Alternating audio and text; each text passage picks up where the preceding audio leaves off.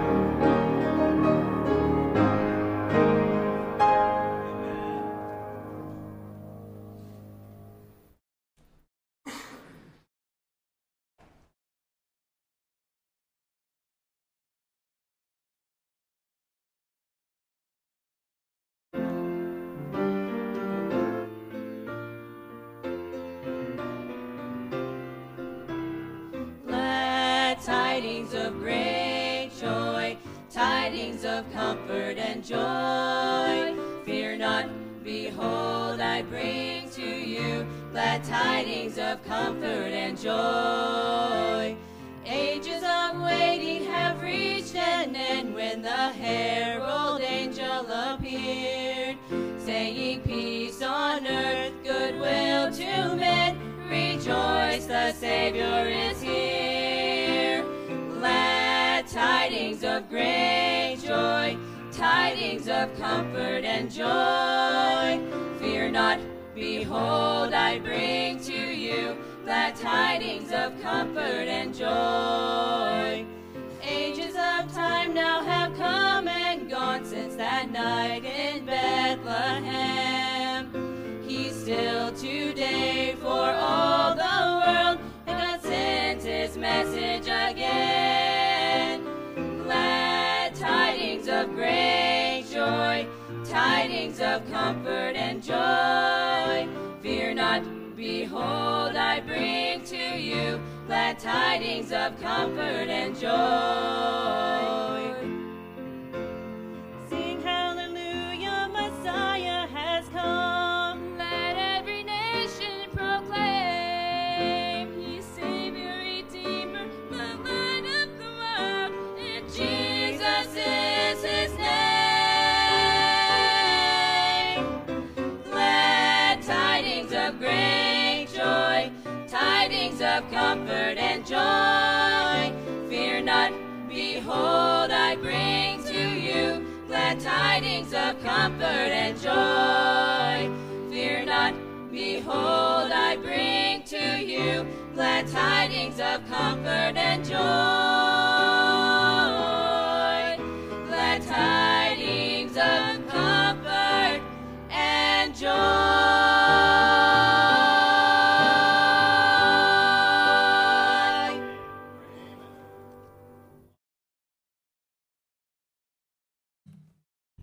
Stand once again. We'll sing hymn number 429, Hark the Herald Angels Sing. Hymn number 429.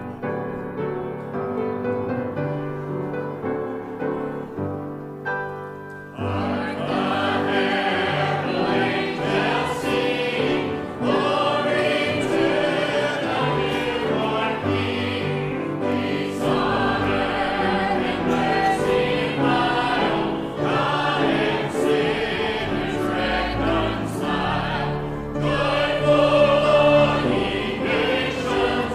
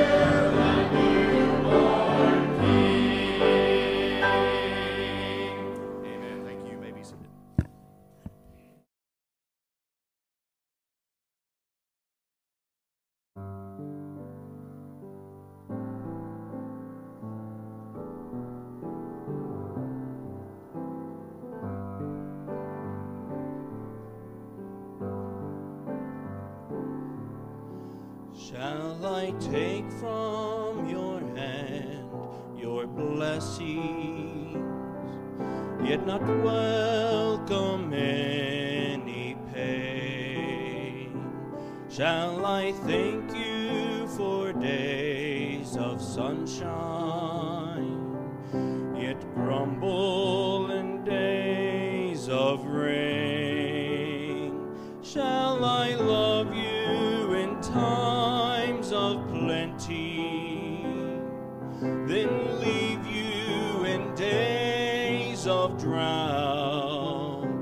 Shall I trust when I reap a harvest, but when winter winds blow, then doubt? Oh, let your will be done in me. In your love I will abide. Oh, I long for nothing else as long as you are glorified.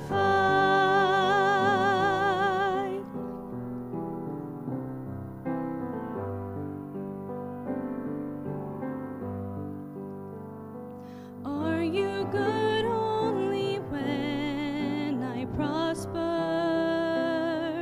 and true only when I'm filled? Are you king only when I'm carefree, and God only when I'm well? You are good when I'm poor and needy.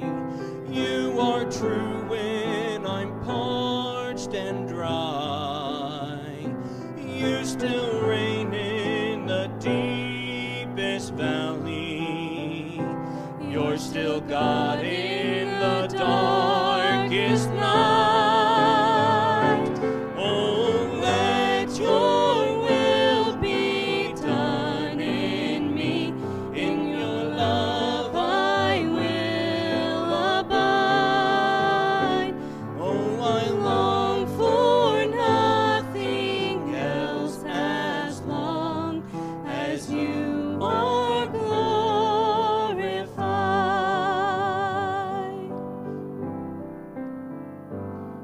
So quiet my restless heart, quiet my restless heart, quiet my restless heart in you.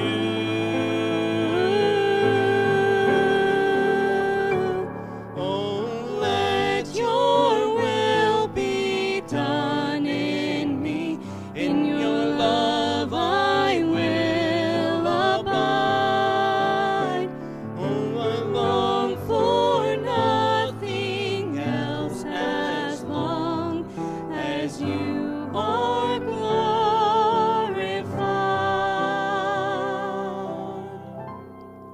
Lord, in my life be glorified.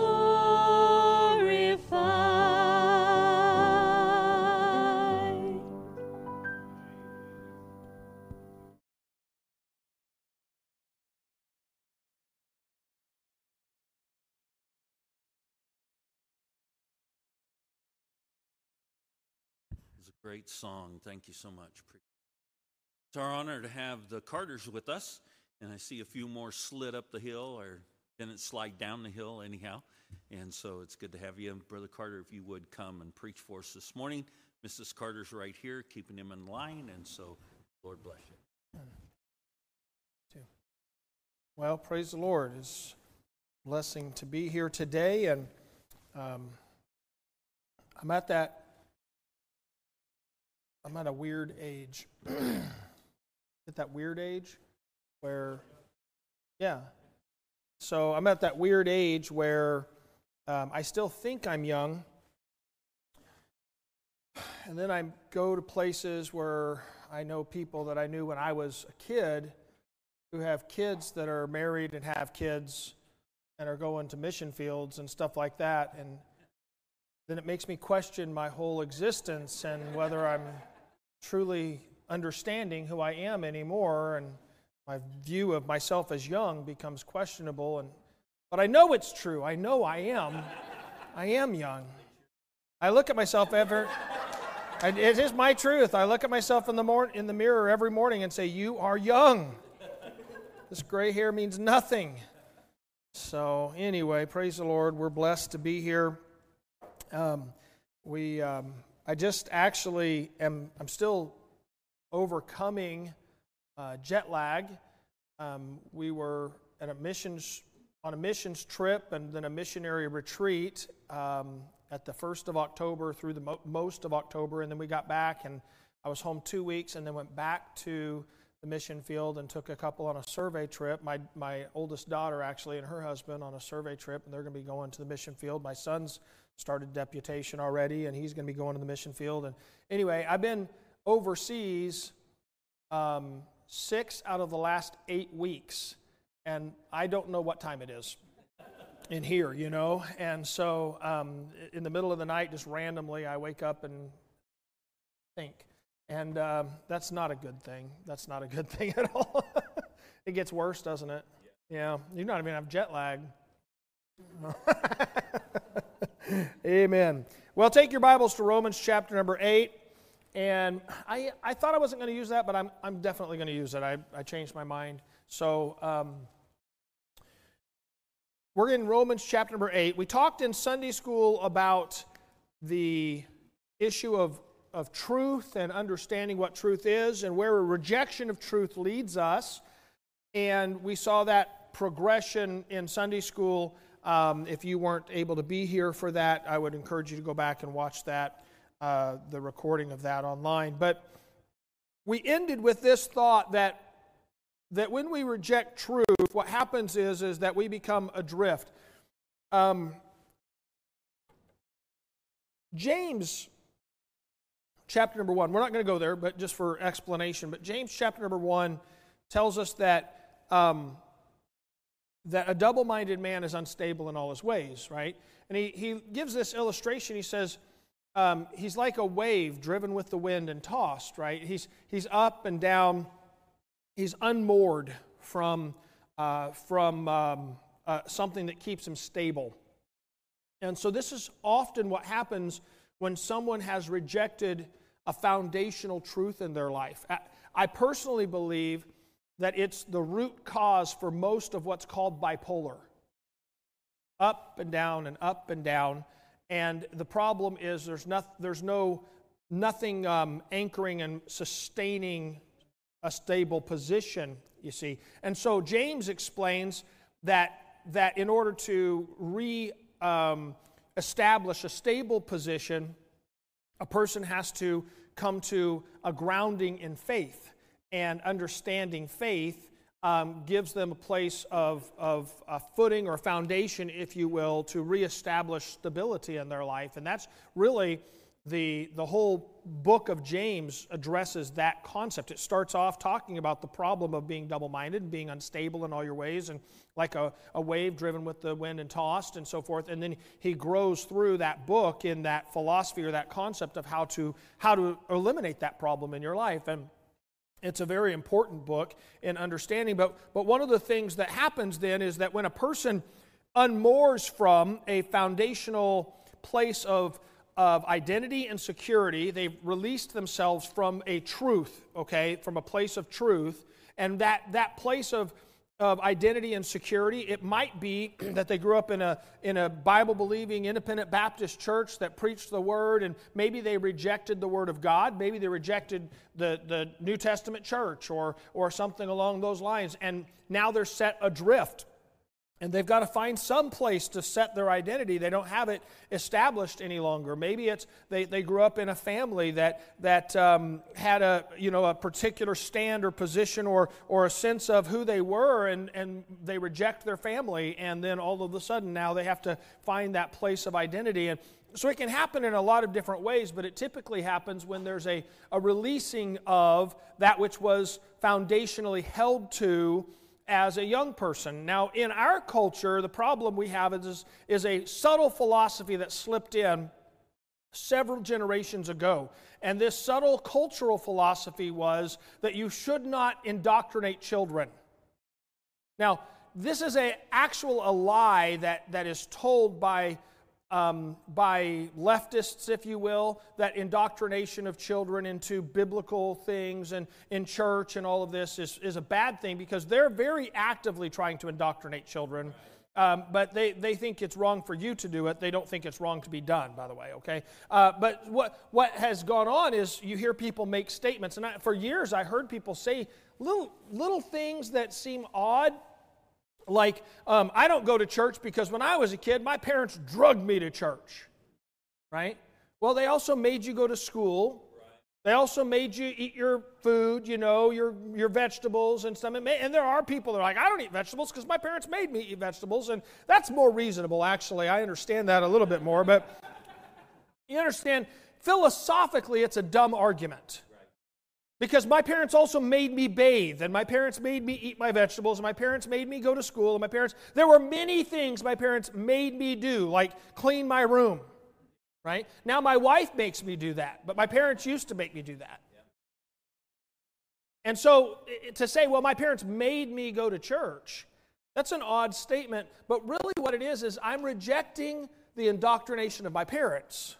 I'm rejecting God, I'm rejecting the church, I'm rejecting that philosophy, if you will, and I'm going to be my own person. The problem is what kind of person is that going to be? Where is my identity now going to be rooted and centered for the future? And so what we have is a culture that bought into this idea of, well, I don't want to force God on my kids because they heard these type of things.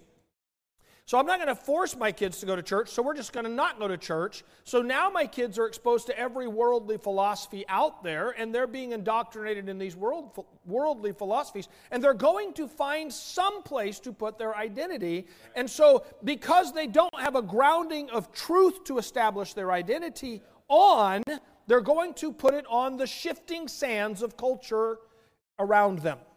Now in Romans chapter number 8, we see three aspects of where identity comes from, or how identity is established. And it's important to grab these for understanding, because our young people are looking for an identity. Everyone does. Everyone tries to figure out, who am I? Who am I? How can I identify myself? And this culture is offering identities to them. Saying, pick this identity, pick that identity. Here's an identity. Identify as this or identify as that. And young people are drawn to it because their parents are standing back saying, hey, you just be whoever, we don't want to influence who you become and what you are. That's foolishness. If you have a child here today, you better be trying to influence the direction of their life and who they are. You better be. You're a parent. You're responsible. You're responsible. Now, they can reject it. They have a free will, okay? They may reject what they're taught, but you're responsible to teach it. But God believes in indoctrination. Read Deuteronomy chapter number 6. He believes in indoctrination, all right? And so we ought to be teaching. But look at Romans chapter number 8. Let's talk about this issue of identity for just a minute. In verse number 12, do you stand when you read Scripture? Let's stand. Romans 8, verse number 12 through 17. It says, therefore, brethren, we are debtors not to the flesh to live after the flesh. For if ye live after the flesh, ye shall die. But if ye through the Spirit do mortify the deeds of the body, ye shall live. For as many as are led by the Spirit of God, they are the sons of God. For ye have not received the spirit of bondage again to fear, whereby ye have received the spirit of adoption, whereby we cry, Abba, Father. The Spirit itself beareth witness with our spirit that we are the children of God. And if children, then heirs, heirs of God, and joint heirs with Christ, if so be that we suffer with him, that we may also be glorified together. Father, I pray that you would help us this morning as we consider this portion of Scriptures and the application that you've given for us today. Use it in our hearts today. In Jesus' name I pray.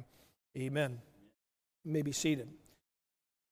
So, you might read this and say, I don't see the word identity in there, and you'd be right. The word identity itself isn't in these verses, but the concept or principle of identity is, as he begins here in verse number 12 and 13, speaking about those who identify with the flesh.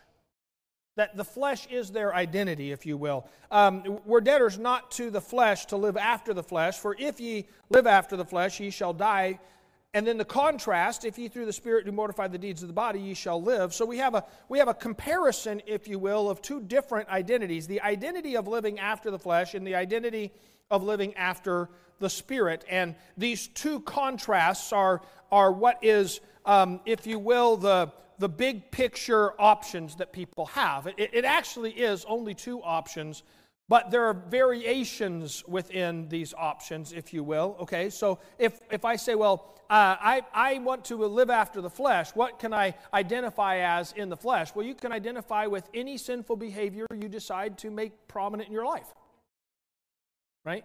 Whether it's addiction, whether it is, sexual perversion of some variation. I'm a homosexual, I'm a transvestite, I'm a this, I'm a that, whatever it might. I'm a playa. Right? That's a cultural option. It's a cultural option.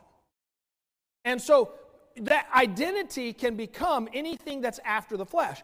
And then you have those that live after the Spirit. Now, the after the Spirit options are more limited. And I mean this in a very specific way. I don't mean that there aren't people that claim to be Christians who are liars and hypocrites and sinful in their behavior, because there certainly are. But those people are liars about living after the Spirit. They're actually living after the flesh. They just put on the persona of living after the Spirit. They're not really living after the Spirit. There really is only one way to live after the Spirit, and that's to obey the Word of God and to follow His principles, His commandments, His law, and to exemplify that in your life. So if you're not doing that, no matter how much you go to church, call yourself a Christian, or put on that facade of Christianity, you actually are still living after the flesh. So these are your two options. You do whatever your flesh wants and desires, or you do what God wants. Those are the two roots of identity. Those are the two places. So a person can take their identity from their behavior, from what they do, from their abilities. It's not uncommon for us as men to get together and when you meet a new man, what's one of the first things you say? So what do you do? Where do you work? Right? How do you identify is what you're asking. What's your identity? Right? Are you a contractor? Or are you a tradesman? Or are you a white collar, blue collar? What's your identity in that? And we often affix identity to what a person does, right? Or what kind of hobbies do you have, right? You're ride motorcycles, or you drive a big truck, or you throw axes, which is a newer thing. I never anyway. It's kind of fun to throw axes. You're supposed to throw them at targets, though, and not at people. That's less fun. What do you do? What kind of abilities do you have? Did you play sports when you were in school? Right? Do you still? Because there's a lot of grown men that are still trying to recapture their youth, breaking their hips and stuff like that. Who's your friends? Kind of relationships. These are the ways that people find identity, right? What they do, where they're from, these type of things, and it all revolves around the flesh and the things of this world, and the identity that is available to us based upon the deeds, actions, or abilities of the flesh. Now, I want you to get this principle in your mind, because what we're doing is we're trying to find a source of identification. When we try and find that source of identification based on the flesh, what we're trying to do is fill the void that is present in us in some fashion, in such a way as to bring gratification or satisfaction to our heart about our position or standing amongst others in this world, and also with God, right? We're trying to say, I'm okay. I'm an okay person, right? I'm fulfilled, if you will. We're trying to find that. Now, when you look in the Scriptures in Genesis chapter number 1, in Genesis chapter number 1, you see God creating everything, and he uses a statement at the end of His creation, all through the chapter. He says it was good, right? He saw that it was good. And he created something else, and he saw that it was good. 6 times he says, he saw that it was good. And then at the very end of Genesis chapter 1, he says, he saw everything that he had made, and behold, it was very good. So 7 times he says it's good, it's good, it's good, it's good, it's good, right? In chapter number 2, we get into a new phase, if you will. Now, chapter number 2, sometimes critics will say there's 2 different accounts of creation in the Bible. Chapter 1 is different from chapter number 2. That's not the case. Chapter number 1 is like the big picture view, and chapter number 2 is the zoomed-in view, where God kind of focuses in on a more particular thing. And obviously, when you zoom in, you see some more details that you didn't see in the big picture view, okay? So in chapter number 2, he zooms in, and he talks about creating Adam and taking the ground and forming him and breathing into his nostrils the breath of life, and Adam becoming a living soul. And then he says, as he goes through there, he begins to give Adam responsibility. And so he gives them physical responsibility first to dress and keep the garden, and then he gives him moral responsibility. And that moral responsibility is that he is to not take of the tree of the knowledge of good and evil. And so, remember that's in Genesis 2, verse 17, if you want to look at it right there. But he said, the day you eat thereof, ye shall what? Surely die. And then the very next verse, verse number 18, we often use verse number 18 as a marriage verse, right? But the context, remember that when Genesis was written, matter of fact, when all of the Bible was written, it wasn't written in verse style, right? I mean, like Moses wasn't writing now, verse number 18, you know. He wrote it as a narrative. And so the narrative continues on. Punctuation matters a lot more than verse numbers, okay? And so he says, the day you eat of it, you'll surely die. And then the very next statement is, it's not good that man should be alone. And then there's a colon there. And then it says, I will make an help meet for him, right? Which is talking about marriage. But the statement, it's not good that man should be alone, had nothing to do with that he didn't have a wife. That follows. But it has to do with what preceded. The thing that would make him alone is when he died and became separated from God. Think about that. At one point, Adam was the only person on the face of the earth, and yet he was not alone. He wasn't going to be alone until sin, and sin had not yet happened. It's not good that man should be alone. So sin creates separation from God, but the consequence of that is being alone. Marriage doesn't solve aloneness. I've done counseling for over 30 years now. I've done a lot of marriage counseling. Some of the most alone people I've ever met in my life are married.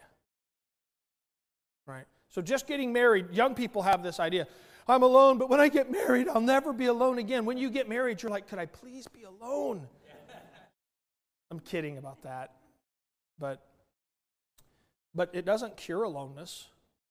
You can be alone sitting here today in this room full of people, right? Aloneness is not a result of not being around people. Aloneness is a result of being separated from God. And it's important to grab that. Now, catch this view then, okay? So I'm gonna put like a tree here. My drawings are phenomenal. And I'm going to put a root down here because a tree has a tap root, and we're going to put this word aloneness here, right? And the fruit of this tree is identity. Identity. In other words, your identity is what other people, or what you think of yourself and what you want other people to think of you. It's the thing you want people to see, who you are. Right? But sometimes that identity, because of our sinful behavior, trying to cure aloneness, sometimes that identity becomes that fleshly persona of addiction or sexual perversion or arrogance and pride and you know, all of those type of things. It's the identity that people see of us and that we try and portray. This is who I am. And so that people even commonly now, it's very common for people to publicly state their identity as their sinful behavior. Right? I am gay. I am trans. I am this. I am that. And like, I'm going to get a flag and carry it around and wear it on my shirt or my hat or my, whatever. I'm going to tattoo it on my body so everybody knows this is who I am. I've adopted this identity. And please catch this. Many, maybe even most of the people that get involved in this ideology are doing so because they don't have an identity of their own and they're trying to find one. And they're told, if you'll have this identity, you won't be alone anymore. This is a lie of Satan. You won't be alone. You'll be with all of us, our loving, accepting community. Right? Well, those Christians are hateful. They don't accept you. That's a lie, by the way. But we accept you for who you are, as long as who you are aligns with who we are, and then you won't be alone. Guess what? It doesn't work either. That's why suicide rates are insanely high amongst this perversion stuff. I mean, exorbitantly high. Okay? Why? Often the key element or statement in regards to suicide has to do with, I don't want to be alone anymore. Nobody cares. Nobody loves me. Nobody accepts me. I'm alone. Actually, statistically, they say that the number one reason for suicide is depression. And the number two reason for suicide is loneliness. But then when you study depression, you find out that the number one contributing factor for depression is loneliness. Alone. This is a problem. And so the drawing that I had up here during Sunday school, if you divided this into two different categories, this would be sin in the world, and this would be sinful responses. All right? The drawing I had up there earlier would come off here, how we respond to being alone, how we're trying to solve the problem. And if Pastor asked me to bring books, and my brain has not been working the last couple days because I mentioned I just got back from overseas, and I forgot. But one of the books that I have written in the past is a book called Emotional Pain. It's on dealing with emotional trauma. That's the things that have happened to us that aren't our fault, but have brought trauma into our life. Abuse, betrayal, conflict, death, disease, divorce, rejection, and so on. That would all fall under this side. Things that happen to us because of sin in the world, and then there's ways that we respond because of sin in our own way. All of this feeds into this issue of aloneness, which we try and cure by developing an identity to isolate ourselves or remove it from our life. All right? Does that make sense? Bunch of drawings put together.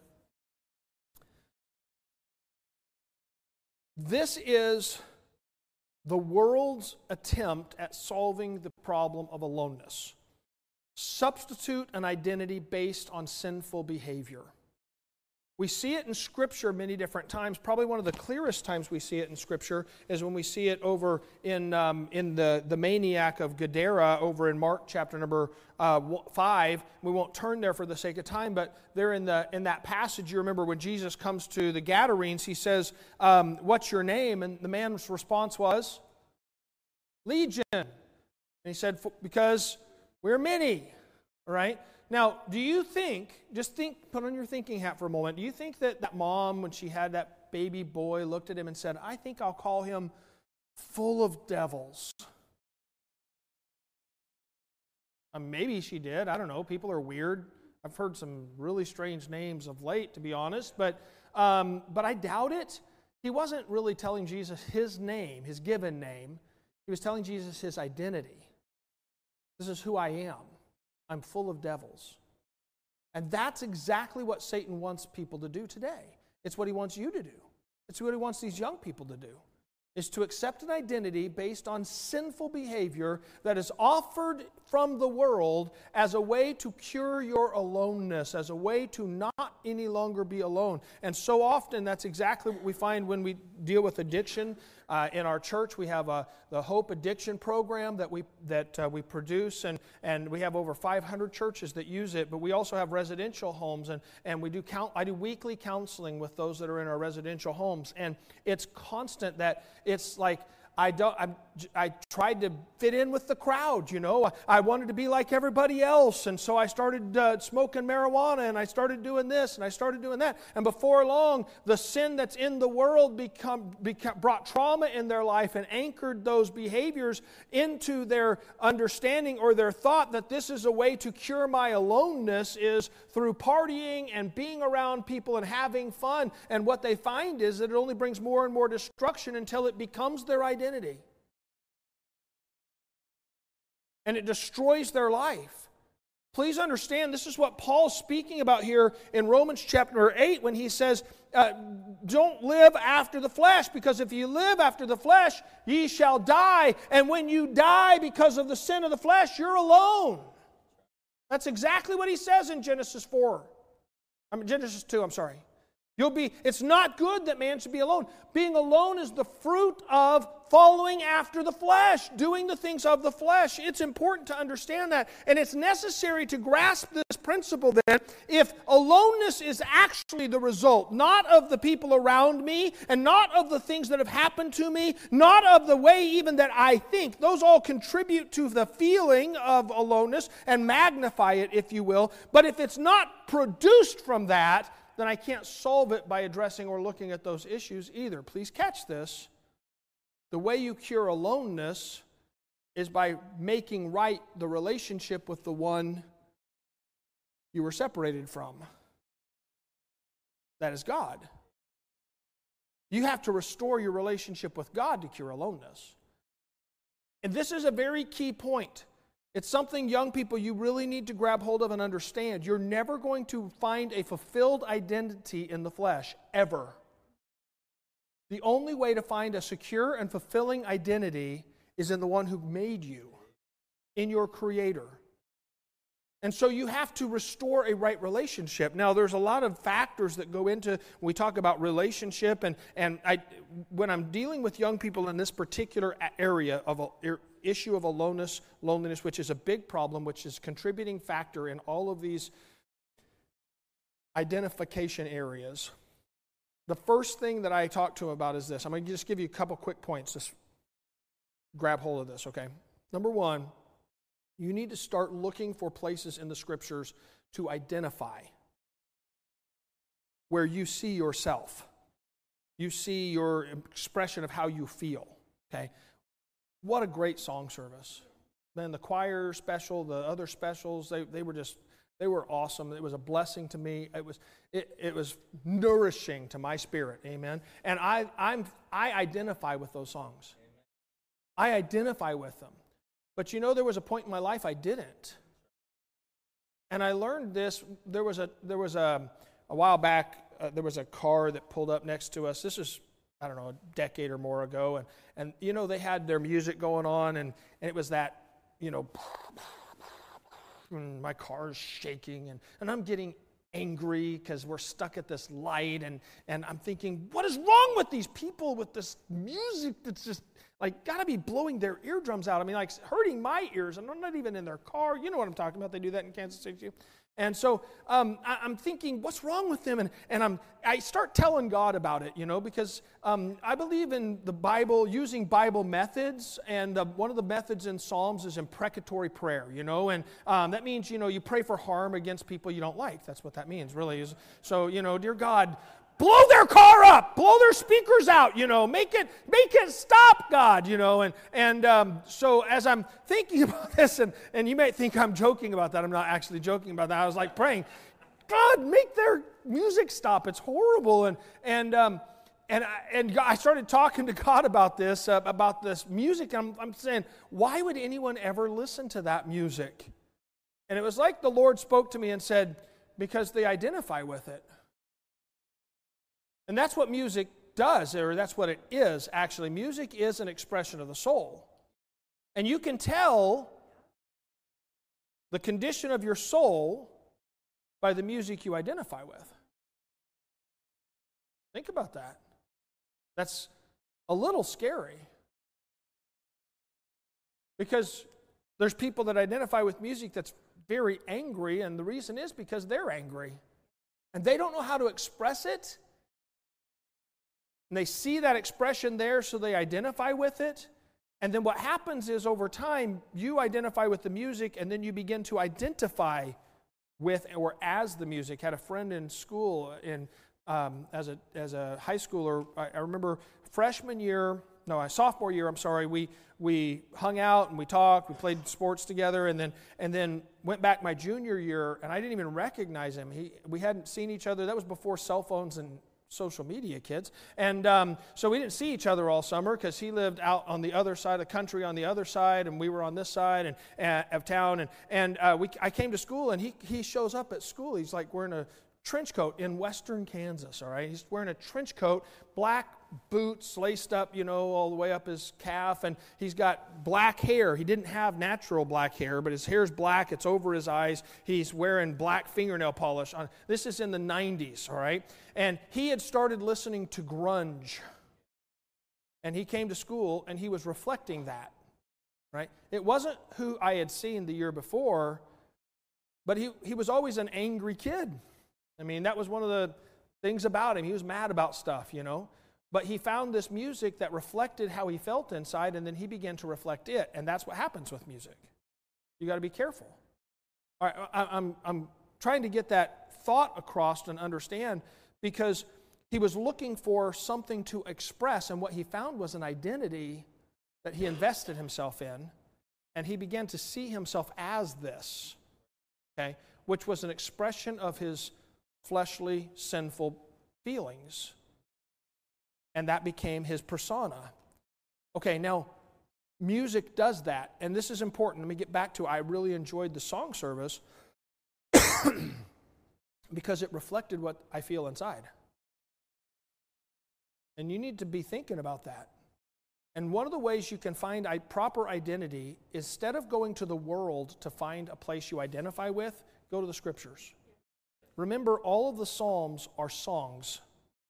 God did that on purpose. They express all kinds of emotions and feelings, and from anger, David expresses anger in the Psalms, to joy, from frustration and depression even, to jubilance, and God is so great, and even the imprecatory Psalms I mentioned just a minute ago, where David basically says, "Dear God, kill that person and kill their whole family and break down their house and pile it with manure so that everyone knows that they're a bad person and they did me wrong." That's kind of a paraphrase, but it's not far off. That's in the Psalms, kids, right? Where you learn to be a good Christian. You read that and you go, well, Christians should never feel like that. Well, how haughty you are. Christians feel all kinds of ways. But here's what identity with Christ does. It helps us take those feelings and go to the Scriptures and find that expression, and then look for God's answer that's given. And that's always given in the Psalms. I can find how I feel, but I also find an answer from God for that problem as well. And so what happens is, when I find that identity in the Word of God, I begin to see God's answers for my feelings and problems. Instead of reinforcing the negative feeling, which is what the world's music does, the Word of God takes that feeling and says, I see how you feel, and I understand it. And you know what? I'm touched with the feelings of your infirmity, and I want to help you. Here's an answer for that problem. And I begin to identify with God, and I begin to identify with His Word. I begin to identify with His answers, and that's what takes those Psalms from everyone's against me, no one's for me, why art thou disquieted, O my soul, why art thou cast down, to I will glory in God. It's that transition from that sinful feelings because of the things that have happened to me. Instead of responding in a sinful way, my sinful feelings become exposed by the Word of God, and I begin to respond in a godly way because I identify with the Spirit instead of the flesh. This is important. You have to learn to identify with the Word of God if you're going to have an identity in God. Once you identify with the Word of God, you need to spend time meditating on His Word. That's the second thing. This is how you build relationships, by the way, in case anyone's wondering. Say, what do you mean by that? All right. You ever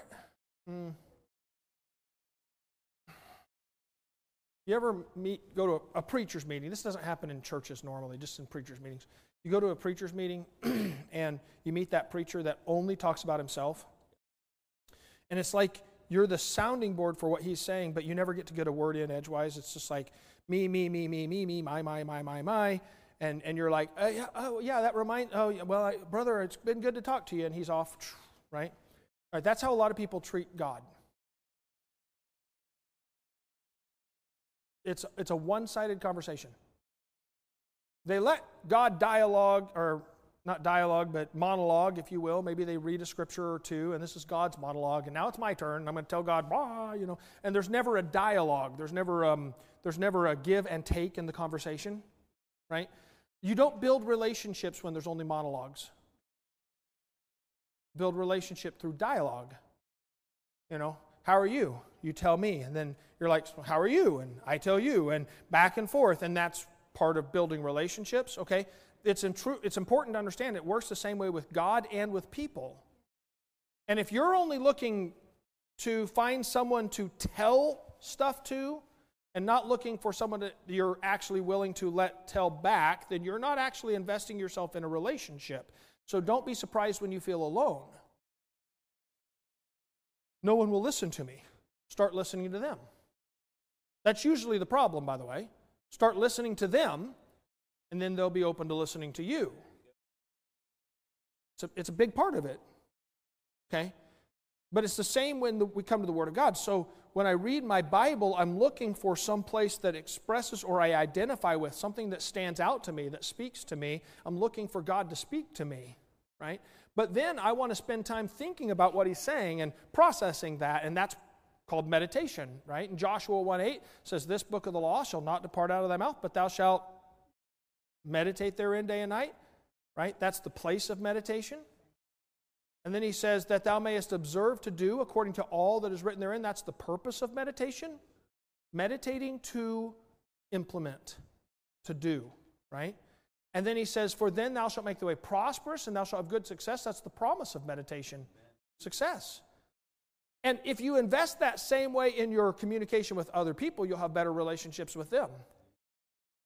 Listening to what they say and thinking about it instead of having that conversation. This is frustrating conversations when you can tell they're not really listening to what you're saying. They're just waiting for you to stop so they can say what they want to say. That's frustrating. Like, listen to me. And I don't want to talk to you because you don't listen to me. And then that person goes away and says, no one wants to talk to me. Yeah, because you don't listen to anybody. I'm being mean, aren't I? It's true. Okay? It's true. It's part of the problem. You want to develop a relationship with God, you've got to listen to Him, and you've got to think about what He's saying, and then you need to respond to Him. Prayer. Right? Prayer is a beautiful picture of communication, and it's applicable, if you will. We won't go into all that, but if it's applicable, if you'll pay attention to it, it's applicable to marriage relationships and communication as well. You can always take the spiritual truth and reverse engineer it to apply to the physical problems. The spiritual truth is a solution that needs to be applied to the physical problems. You just have to evaluate it. Reverse back to that issue.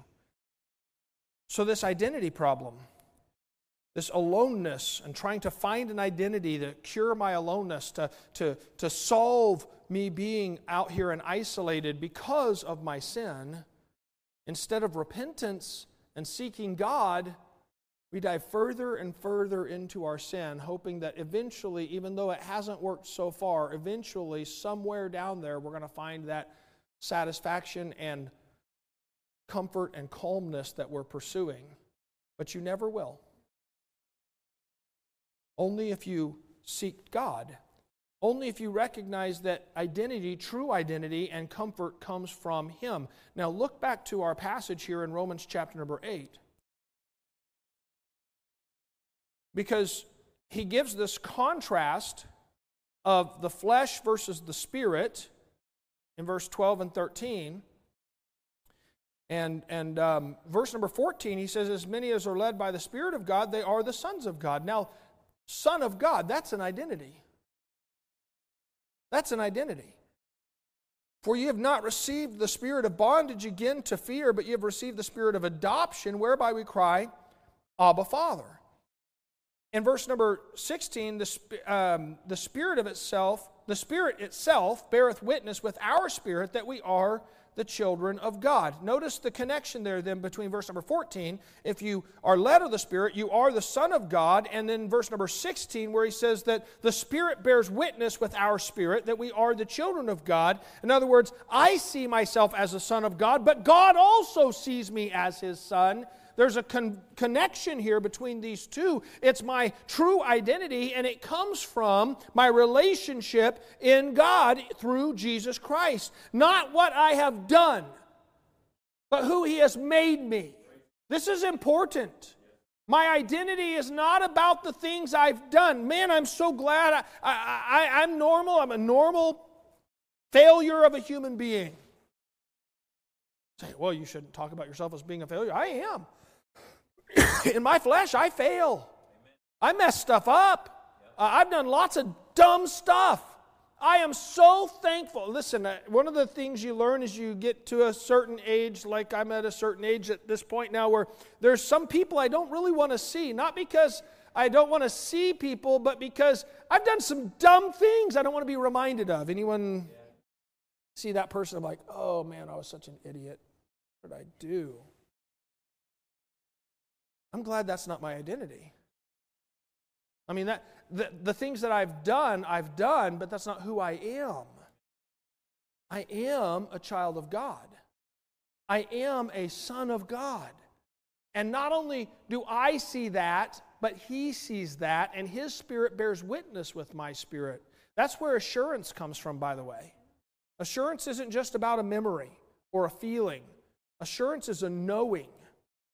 That calmness of fellowship that comes from knowing Him and having that assurance or speaking to your spirit from His Spirit. And He's saying, you're my child. That's a wonderful thing. Look on to verse number 17. He says, and if children, then heirs, heirs of God and joint heirs with Christ, if so be that we suffer with Him, that we may also be glorified together. So catch this. My identity doesn't come from my behavior. My identity comes from my relationship with God. And my future is determined by that. And by the way, your future is determined by your identification, whether it's with the flesh or with the Father. Your future is determined that way. Because if you continue to pursue identity after the flesh, here's what you're going to find: destruction and death. Misery and sorrow, and continuing so. But if you identify with the Father, you identify with the Spirit, you identify as His child, and you recognize that He identifies as your Father. That's a wonderful, awesome thing. And then you find out that because He's my Father, I have an inheritance laid up for me, and I'm headed somewhere because of God being my Father. I have that identification as one who has a place in heaven and an inheritance among the saints. That's me.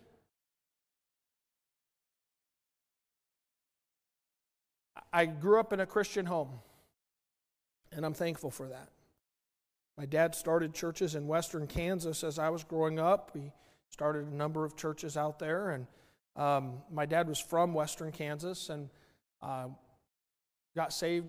He got saved as a child, actually out in California in an independent Baptist church, and then his family moved to Scott City, Kansas, and he grew up there, and there wasn't an independent Baptist church there, and so they were just out of church. And his dad was very worldly. He was a drunk and all the things that come along with that lifestyle. And when he went to college, he went to Barton County Community College on a track scholarship out in Great Bend. And that's where he met my mother, and they got married. And after they got married, they decided they wanted to go to church together, and her family went to an American Baptist church. And so they went there, and my dad, being a kid out in that independent Baptist church in California, had a King James Bible. He didn't use it, but he had one, and he started going to Sunday school there at the American Baptist church, and he got mad because they weren't reading out of the real Bible, and he didn't even know anything, I mean, he just knew that what that guy was reading wasn't the real Bible, and he wanted to go to a church where they read the real Bible, and so they end up in an independent Baptist church. And God changed their life, and they went into ministry and all that. My dad's identity became a believer that walked with God, and a preacher, and all that, right? And he saw this big contrast. I'm getting somewhere, okay? He sees a huge contrast between how he grew up and the life he saw growing up, the identification with the flesh, and his commitment to Christ and the life he now has, the life that he received from his fellowship with the Father, right? There's a big contrast here. He really a first-generation Christian. I grew up in a preacher's home. I grew up going to church. From the time I was just out of the hospital, I was in church my entire life. I know how to sleep on church pews really well. Right? I grew up going to youth rallies and youth camps and preachers' meetings and all of that type of stuff. I've been around the Bible and around church my entire life. I'm going somewhere. Hold on. That didn't give me an identity with the Father.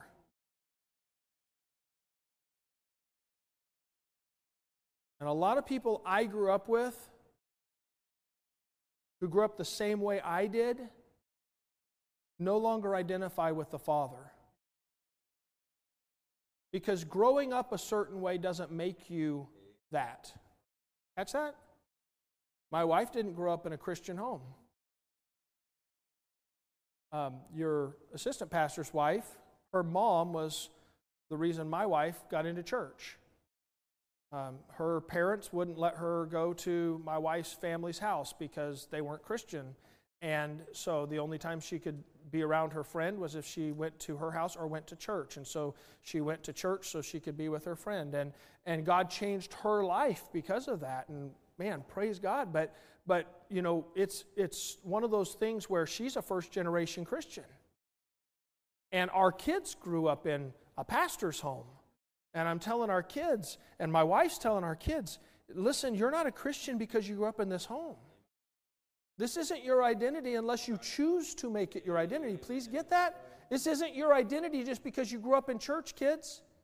You may be sitting here and you grew up in a church and you grew up in a home that's Christian and you're like, well, I'm a Christian and I don't care for this churchy stuff, and as soon as I get a chance, I'm going to go out and do whatever I want. That's because you're not really have an identity in the Father.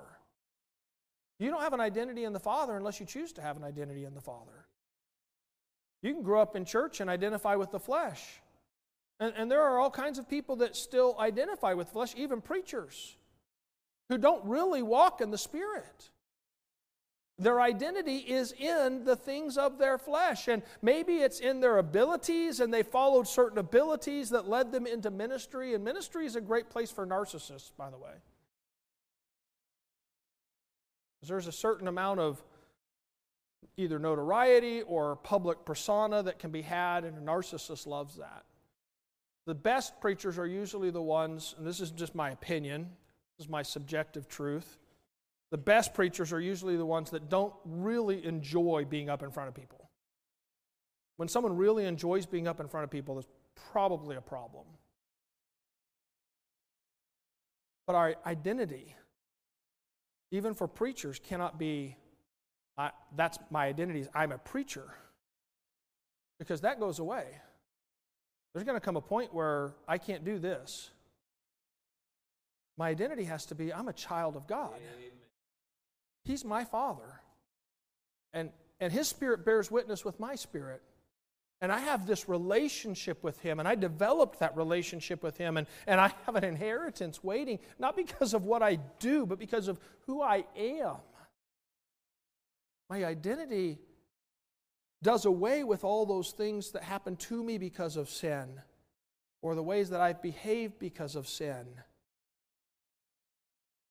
And when I pursue that path of walking in the Spirit, in truth,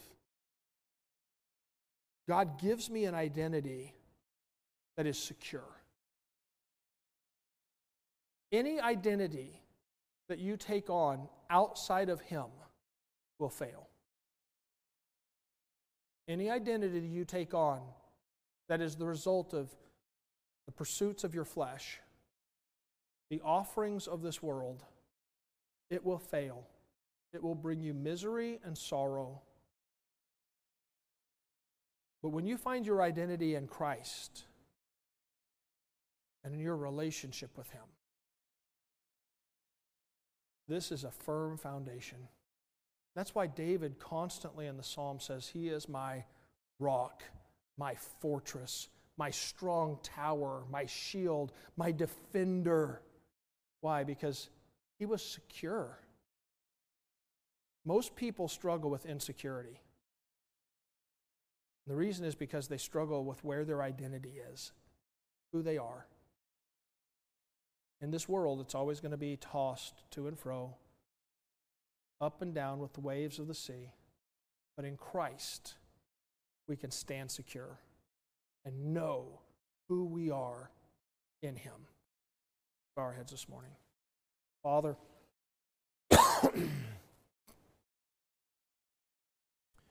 You are wonderful. Your truth is everlasting. Your Spirit, the fellowship of Your Spirit is so sweet. And I thank You, Father, for that fellowship. I thank You that Your Spirit bears witness with my spirit and with all of those who walk in the Spirit. Lord, I pray that if there's someone here today who doesn't identify as a child of God, maybe their identity is still in their behaviors, maybe it's in their abilities, maybe it's in their work or their desires, but they don't have an identification with You like they ought to. Pray that today they'd get that straight. Maybe they need to get saved today.